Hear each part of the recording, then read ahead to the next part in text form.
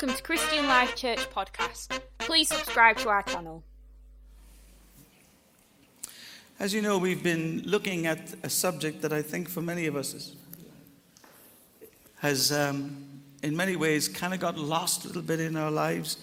We know that it's a great privilege for us to walk with Jesus. Do you believe that? I think it's the most exceptional privilege. And I think sometimes we've taken some of the attributes or the nuances to that relationship and we've almost become a little bit prescriptive with how we engage with them. So let me give you an example of that. Prayer. It's good for us to pray. 3 of us are nodding, that's a start. It's actually very good for the human soul. Is that Jesus looking for me? It's very good for the human soul to pray. Prayer actually opens you up to all kinds of great, beautiful things with God. And when we pray, we're not praying, and we shouldn't be praying out of a sense of duty or obligation. We're praying because we long to know and to be and to surround ourselves with the goodness of God.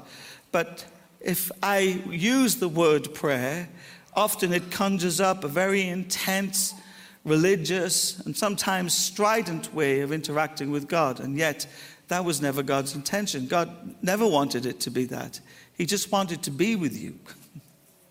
And just like people who love each other when they are together, there's so many things to say and so much to hear and so much to experience. And sometimes, if you really are intimate with someone, sometimes saying nothing is the best words you could ever use. You just don't need to say everything. I sometimes listen to my own prayer life and I think, I'm kind of like repeating myself a lot with God. Do you ever repeat yourself with God? Like he's got amnesia or something? Do you ever get to the point where you think if you tell him enough, he's going to do it? See, these are all nuances, I think, that for many reasons have robbed us of the beauty of prayer. Its purest form, prayer is community. It is communion with the one who knows everything. If you think about that, why would you even speak when the one who knows everything wants to speak, wants to minister, wants to bring clarity and wisdom and revelation to you? And so prayer, I think, sometimes gets a bad press. I think we have turned some of these beautiful things into things that have become clunky and awkward and sometimes difficult. And when they don't work like that, we think God's not listening to us, which is a tragedy because God never stops listening. He never stops watching. He's consistently and persistently committed to you. So I think prayer needs an upgrade. I think we need to understand what prayer really is meant to be. Another one, and this is probably where we're focusing now, is mission. Mission was given to us by God in the most exceptionally generous way that we could be partakers of experiencing and exploring the power and the greatness and the glory of God. God could have done all of this without you and me. In fact, I often say to him, you'd be better off without me. I sometimes get in the way of that. And we've taken this wonderful invitation to explore humanity from the perspective of God's love and his compassion, his mercy, and we've reduced it to things that we call outreach or evangelism, or all of these words are in the scriptures, but I think behind them, the heart of God must be explored. We must revisit some things, because here's the heartbeat of mission. And it should be the heart of any mission that we seek to go on with Jesus. For God so loved the world that he gave his only son, that whoever would believe in him would not have to perish in their hopelessness, their emptiness, and their brokenness, but they could experience here on earth the beauty of salvation. They could experience the goodness of God while they're here in the land of the living. Does that sound something that's boring to you? Of course it's not. Does that sound prescriptive by God? Of course it isn't.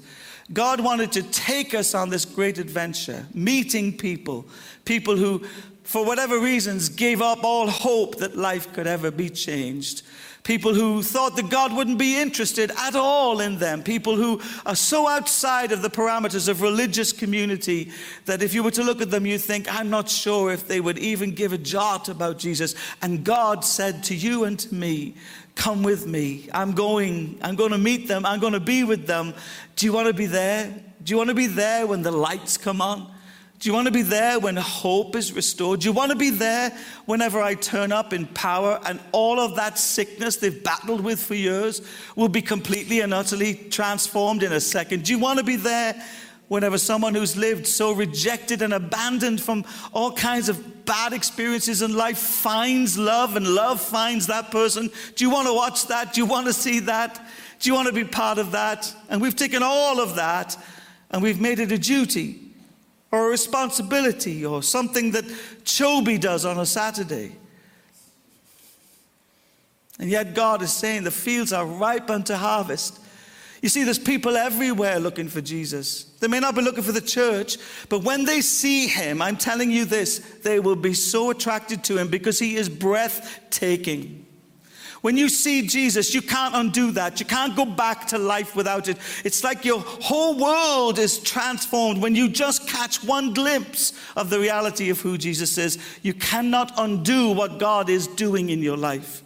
And all around us, in all kinds of contexts, in all kinds of ways, there are people who are waiting with eager expectation, hoping somebody somewhere, somehow, will show them how to find life, how to find hope, how to find peace.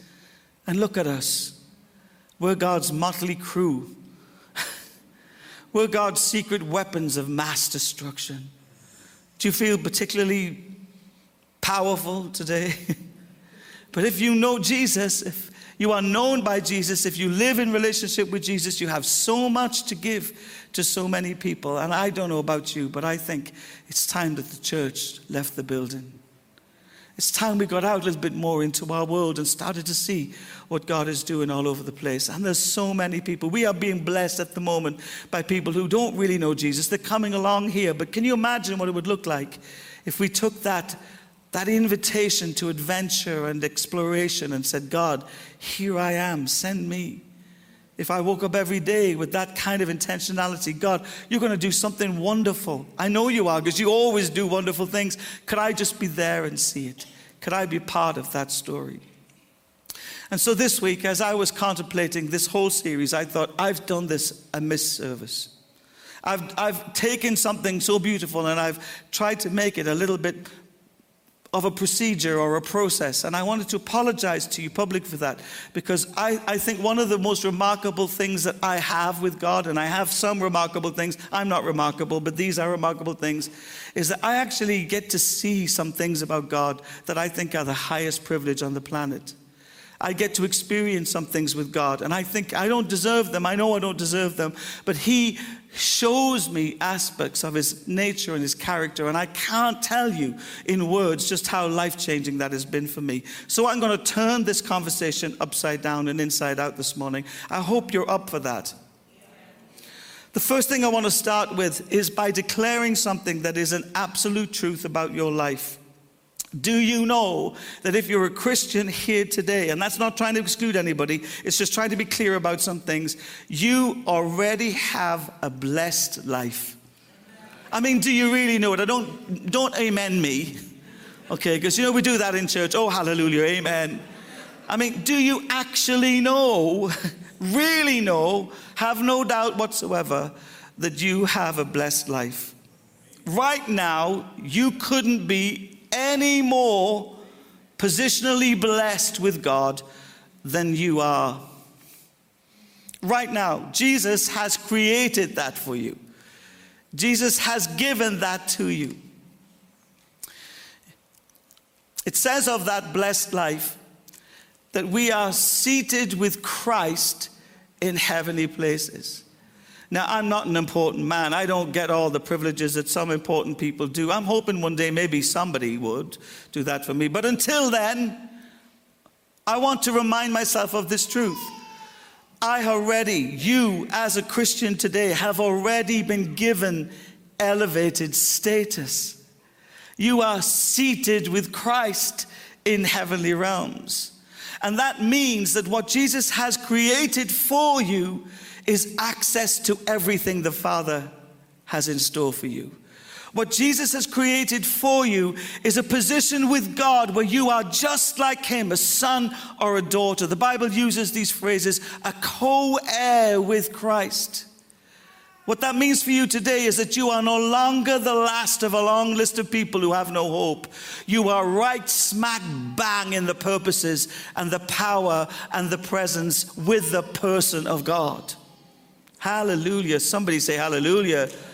Gosh, these clocks have done havoc to your energy levels. I couldn't be more blessed than I am today. I couldn't have a more secure blessing than Jesus has provided for me. Now, here's the problem. Maybe I have some misunderstanding with what blessing looks like. Because I may fall into the trap of thinking that blessing looks like worldly success. I may fall into the trap of thinking that to be blessed, I should have extensive financial capacities. I may be even fooled into thinking that to truly be blessed, I wouldn't have a problem in my life. But let me tell you what blessing is, the real blessing here. Not the imposter that comes to steal and destroy. The real blessing you have been given, my friends. You didn't earn it, you couldn't find it, you couldn't get it. It was given to you. The real blessing you have is that you have a restored relationship with God. There is nowhere else to go from there. Jesus even said it himself, it's finished. Everything that made us at war with God has been resolved. You have a restored relationship with God. Can I even get an amen or a hallelujah?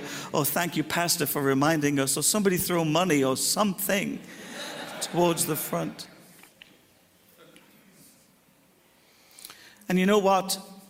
Not only are you blessed, God's intention is to bless you even more. To take all that blessing, all of that favor, all of that elevated status, all of that access to everything stuff that has been created and offered to us by Jesus. And today, right here, throughout the course of this day, you may not realize this or recognize this, but his whole intention for you, towards you, is to bless you. That's his heart. And he can't help himself. And I want to let you know something about God. He doesn't bless you because you've earned it. Because if you can earn it, it's not a blessing, it's a wage. He blesses you because you couldn't get to it. You can't find it. You couldn't create it. He blesses you because he is blessed by you. He is blessed with you. And he wants to bless you. I thought this was good news, but you all look miserable this morning. I think this is good news. What happened to you? Where have you gone? You're here. Listen to this. I know the plans I have for you, says the Lord. This is the clarity we need in our lives. I've got this sorted, says the Lord. I've worked it all out. I figured it all out. I've spaced it out across your life. I know the plans I have for you, says the Lord. Plans to prosper and to bless you, to give you such a robust hope that your future is secure. Someone say hallelujah to that. That's God's intention. That's just who he is. And he cannot keep his hands off you. He will never turn his face from you. You are the apple of his eye. And today, no matter what the world says, you may not be a star on TikTok or some kind of name written in OK or Celebrity Magazine. You may not appear on television, but God knows your name. He knows who you are, and he knows how to reach you with the blessing he has for you. And watch out, because it's coming. It's already started, and it's going to increase. Oh, Jesus. Go to Genesis chapter 12 for me, please.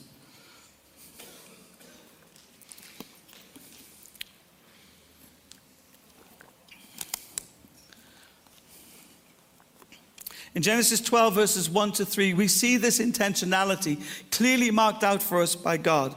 And it's something of an eye-opener for us to just think together for a moment about what this really means to us. Genesis 12, verses 1 to 3, it's God speaking to Abraham. And this is what he says. Go from your country, your people, and your father's household to the land I will show you. Can I pause for a moment and tell you secrets? Is that okay? Sometimes, the blessing God has in store for you requires you to move. It requires you to move from where you've camped. Now, some of us in this room, we've just got stuck in some places. And the blessing you keep asking for is not going to arrive here because God has assigned it to be there. And while you may be comfortable where you are, or even resigned in your heart that this is it, this is all I'm going to get out of life, I want to put a stop to that in the name of Jesus Christ. Because he has gone before you. He's prepared a table, even in the presence of those who oppose you. And he's promised that your cup will overflow. And all it takes is for you to get up from where you find yourself and be willing in your heart to go where he leads you. If God tells you to move, move in Jesus' name. Move, because you're moving towards the fullness of the blessing you already have been given. See, we want to be blessed, but we want to stay in our comfort zone. We want to be blessed, but we want to stay in our bitterness. We want to be blessed, we want to stay in our forgiveness. You know, some of us have got so hijacked by the past, we have no appetite for the future. And yet God says, come, come. To me, all of you are burdened and heavy laden, I will give you rest. Take my yoke upon you. Don't put a yoke on anything that doesn't move. God is one to bridle you with hope. He wants to overwhelm you with a sense of future. And if you're stuck where you were, you can't get where you need to be. And so movement is required. And in this particular case, God speaks to a man who had a good life. This wasn't a bad life. This was a good life. He thought he was set up for the rest of his earthly experience. But in Christ, we are not settlers. We are called to be pilgrims or pioneers. He's always moving. God is always moving. God is always leading. And the blessing you keep asking for today might be in your tomorrow if you just get up off your blessed assurance and move towards what God has set before you. Hallelujah. And Abraham does just exactly that because his heart is so taken up by Yahweh. He can't help but move where Yahweh invites him to move. And so he leaves behind some things. You know, I love the songs from the Motown era. Is any Motown fans here? I'm a great lover of Motown music.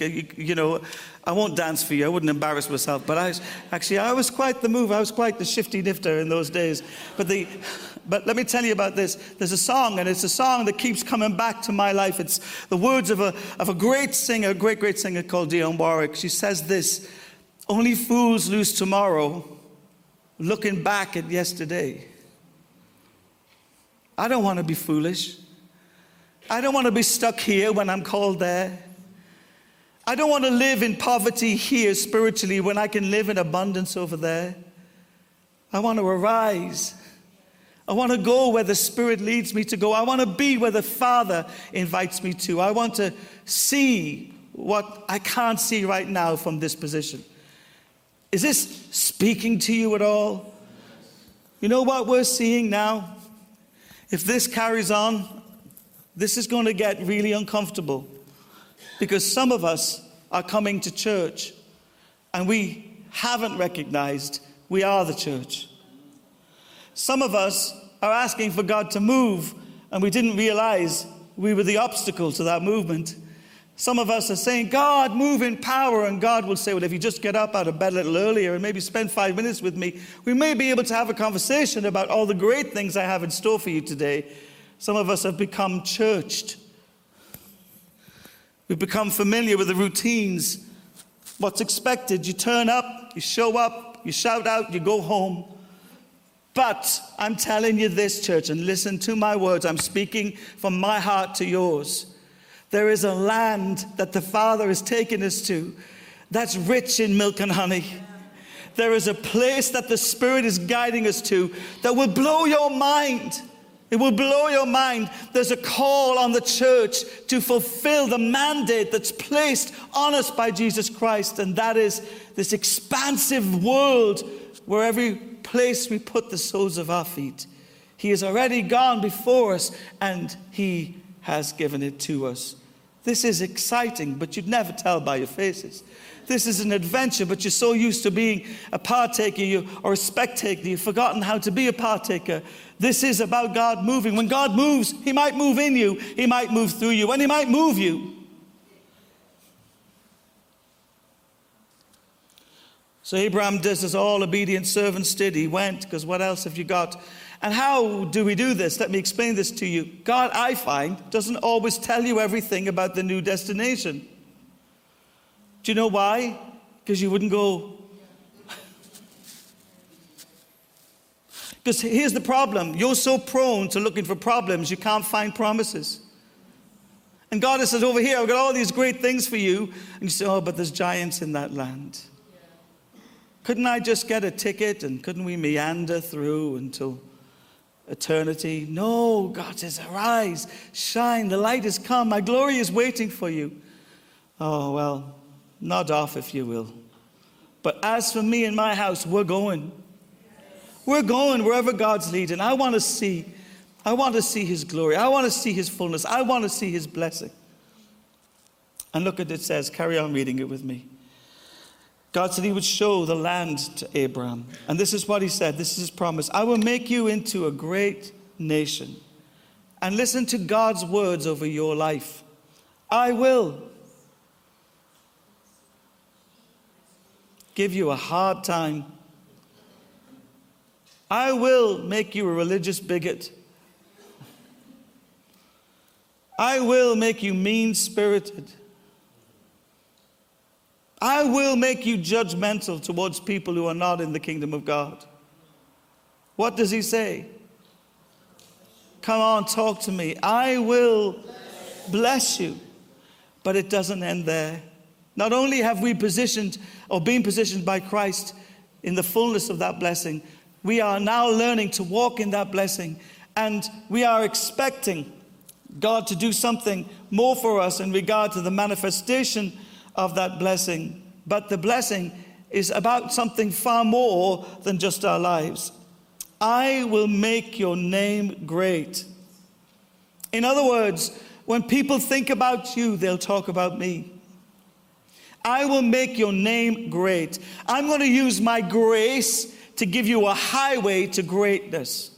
Jesus said these words in the New Testament, greater things you will do even than I have done. Does this sound dull to you? Because that sounds like an adventure for me. I would be satisfied with walking on water. But Jesus mentions to His people, more than that, more than anything you saw me do, greater things you will do. I will make you into a great nation, and I will bless you.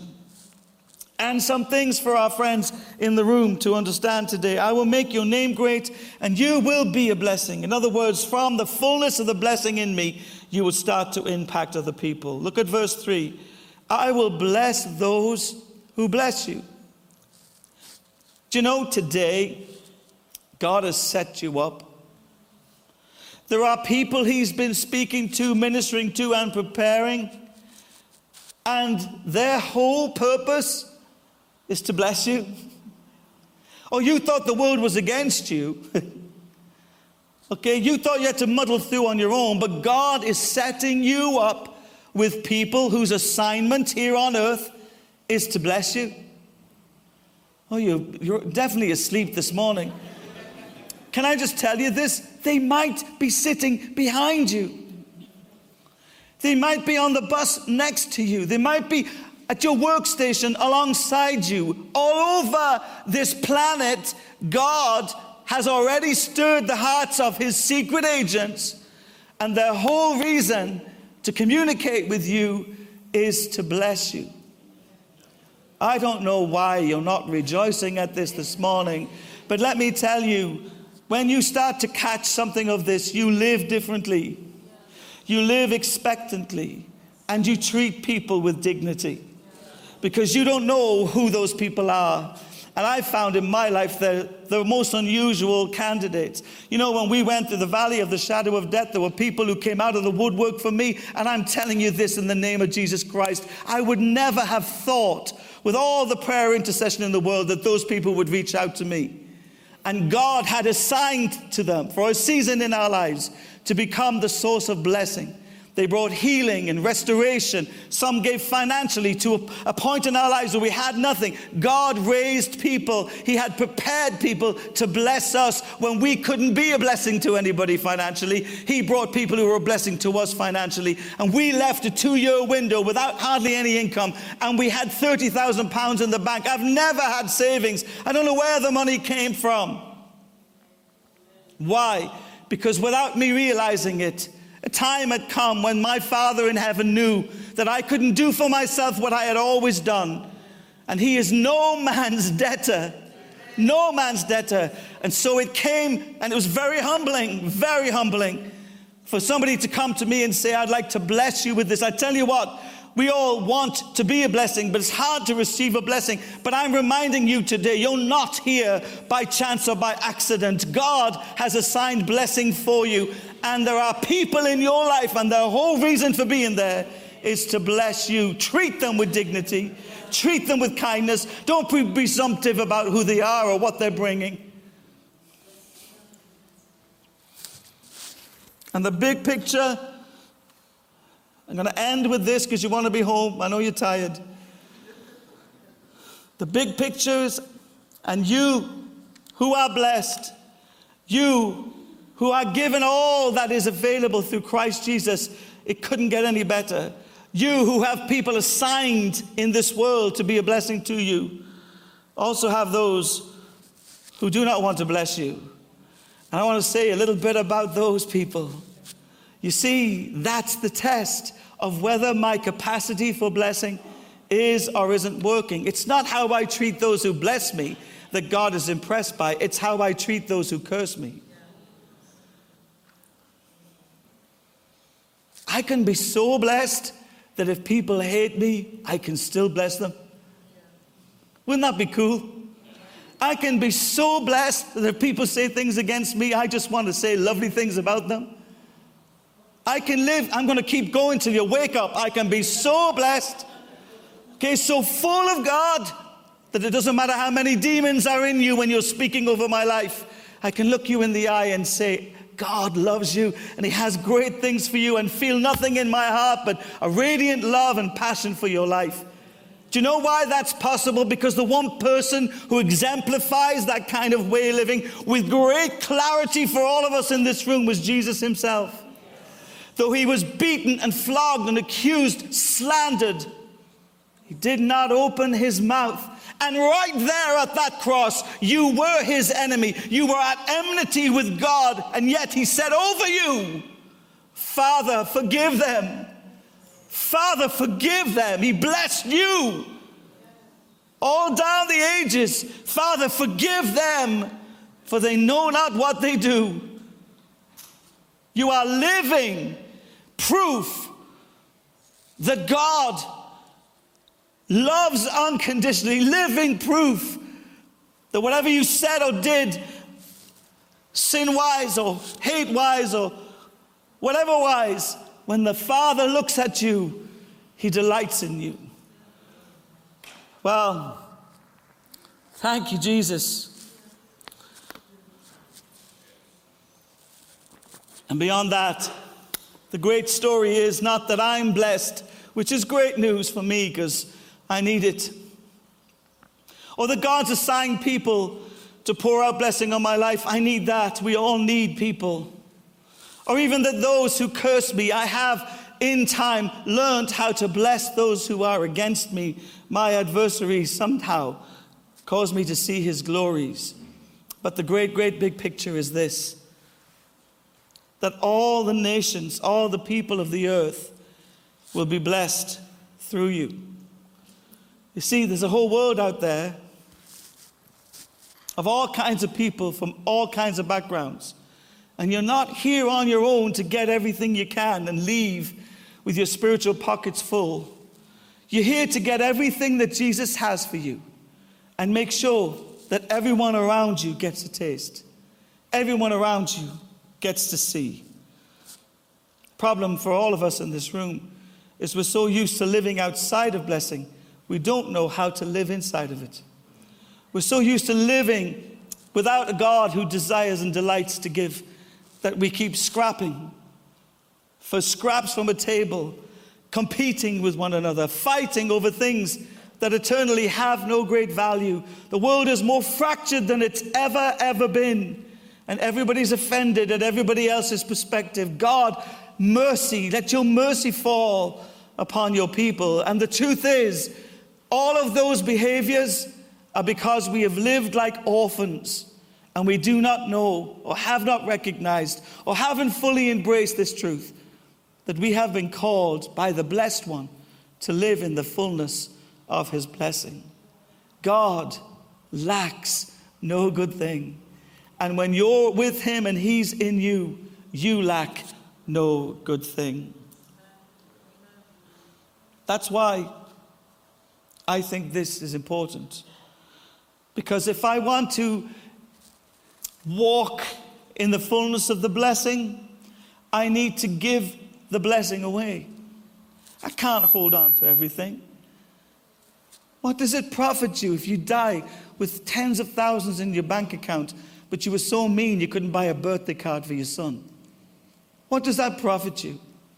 What are you holding on to? Why are you holding on? Do you ever ask that? What is it about our insecurity that we think if we fill our bank with money, we're going to be okay? I tell you what, there's no pockets in a shroud and you can't take anything with you. And the people you've resisted in blessing, they'll get it all anyway. And they won't have you nipping at their ear to tell them how to spend it. Come on, wake up. As for me and my house, we're going out on a blaze of glory. Jane has promised me if I die first, I'm not sure she's praying for that, but if I die first, okay, she's going to go around the world on a cruise.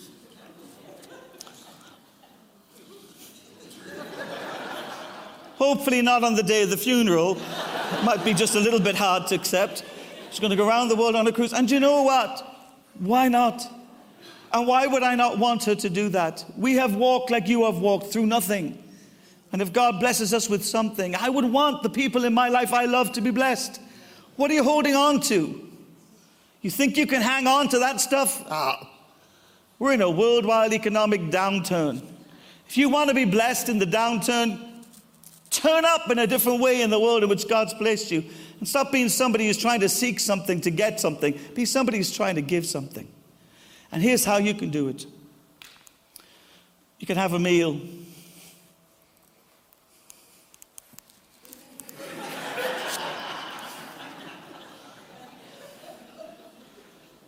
Is it on? Hey! You don't have to write all of this down. Let me take 2 more minutes of your time. We've placed on our website, if you just click the little button that says resources, all of this information. But Jesus, who was full of blessing, everywhere he went, blessed other people. And if it worked for him, it might work for you. He sat down with people that society rejected. He went and had dinner with people that everybody hated. The tax collectors, the money lenders, they were hated by the Jews and despised by the Romans. They had no friends.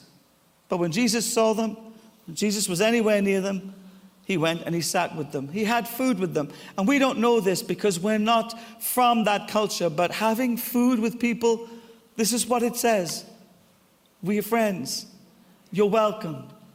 Take your place. Now, Jesus was criticized for spending too much time with drunkards, tax collectors, and prostitutes. Okay? But here's what he said when people criticized him. The Son of Man does not come that they who are well should have a doctor, but I have come so that they could have freedom and life. Why? Because when you have nothing, you are captive. But the one who is everything, sitting amongst you at a table, releases life to you in all kinds of ways. Jesus knew what he was doing. He did it intentionally. He sat with the ones that society and religious protocols wouldn't allow. And here's why he did it. I'm going to leave you with this thought. Because at the table of God, there's no hierarchical structures. At the table of God, everybody is welcome. At the table of God, there's a seat assigned to you.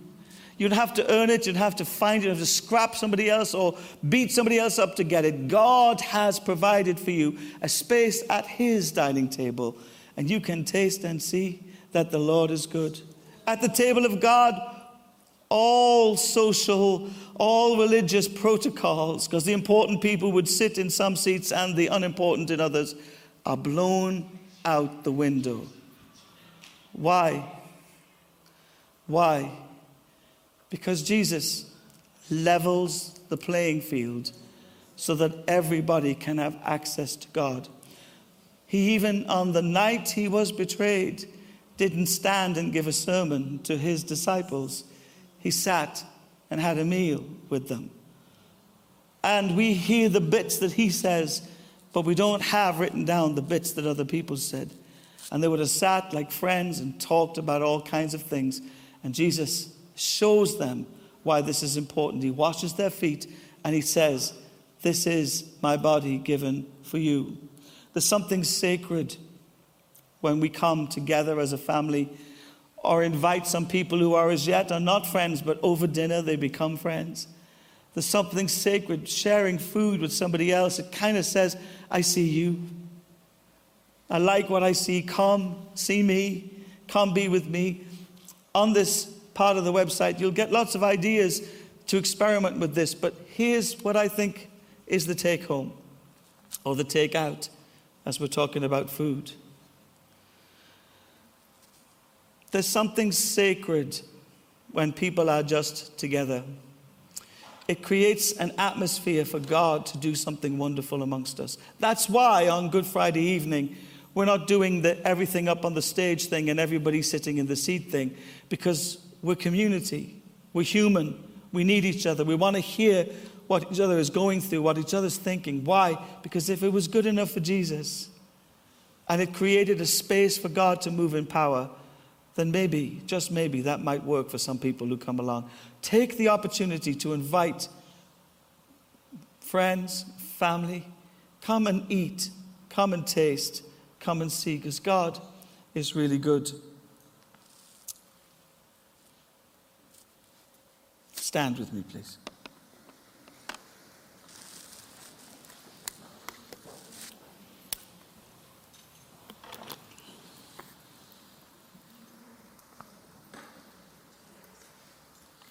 Lord, we all keep saying we want to live the blessed life. And I thank you, Father, that we at least understand there is somehow, in some way, blessing when it's connected to you.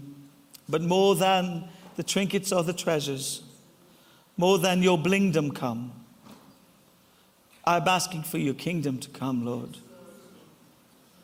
Would you presence yourself at every gathering we have with our family? When we sit down to eat together, Lord, may the house be filled with your presence. And Father, help us to understand that if we include others, they too will experience that blessing for themselves. For we have bread that you have given us, that when we share with others, somehow comes back to us, pressed up, shaken up and overflowing. We thank you, Lord, that in the ordinary, you've hidden something extraordinary. And we can give you all our excuses. I'm too busy, I'm too timid, I'm too shy. But Lord, anyone and everyone in this room has the capacity to have a cup of tea somewhere or a sticky bun with someone, or pop into Starbucks if you're posh, or whatever it is you do. Lord, we all have the ability to invite someone to say, let's just hang out for a bit and see what God does. And your word promises, because we carry your name, where two or more gather in your name, in the midst you will be. It doesn't take a crowd to draw your attention, God. It just takes a couple of people, a handful of people seeking life. Lord Jesus, give us the boldness to invite people over this Easter period to what's happening at the church. But better still, God, open up the doors of our houses, the ones you've blessed us with. The table you set before us, Lord, that we've enjoyed for many, many years. And Lord, let there be spaces and places at those tables for so-called strangers to become family and friends. Lord, I pray that you would teach us how to live the way you want us to live. And Lord, that's an all-inclusive life. There should never be rejection or abandonment. Whenever there are people that carry your heart for humanity, Lord, help us, God, to be like you, ministers of reconciliation. And all God's people said, amen. God bless you. I did the best to finish as close as we could. We'll see you next week, church. God bless you. If you're watching online, thank you for being with us this morning.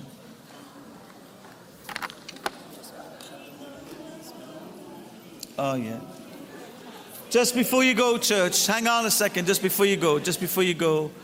Ram, your mom has passed away, is that right? Can we just pray for Ram? If you could gather around him, please. Maybe some folks. His mom has passed away very suddenly. Please just pray a blessing on him. Come on, let's do that. And we are a family.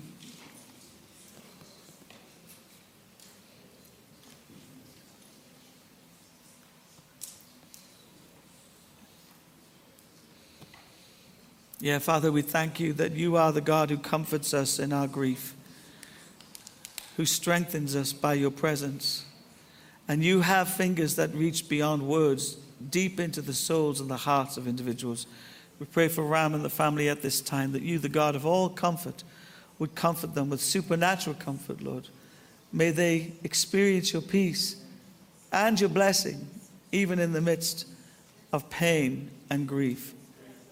Father, we ask that you would abide and reside over their minds, their hearts, and their souls. In Jesus' precious name, amen. Amen.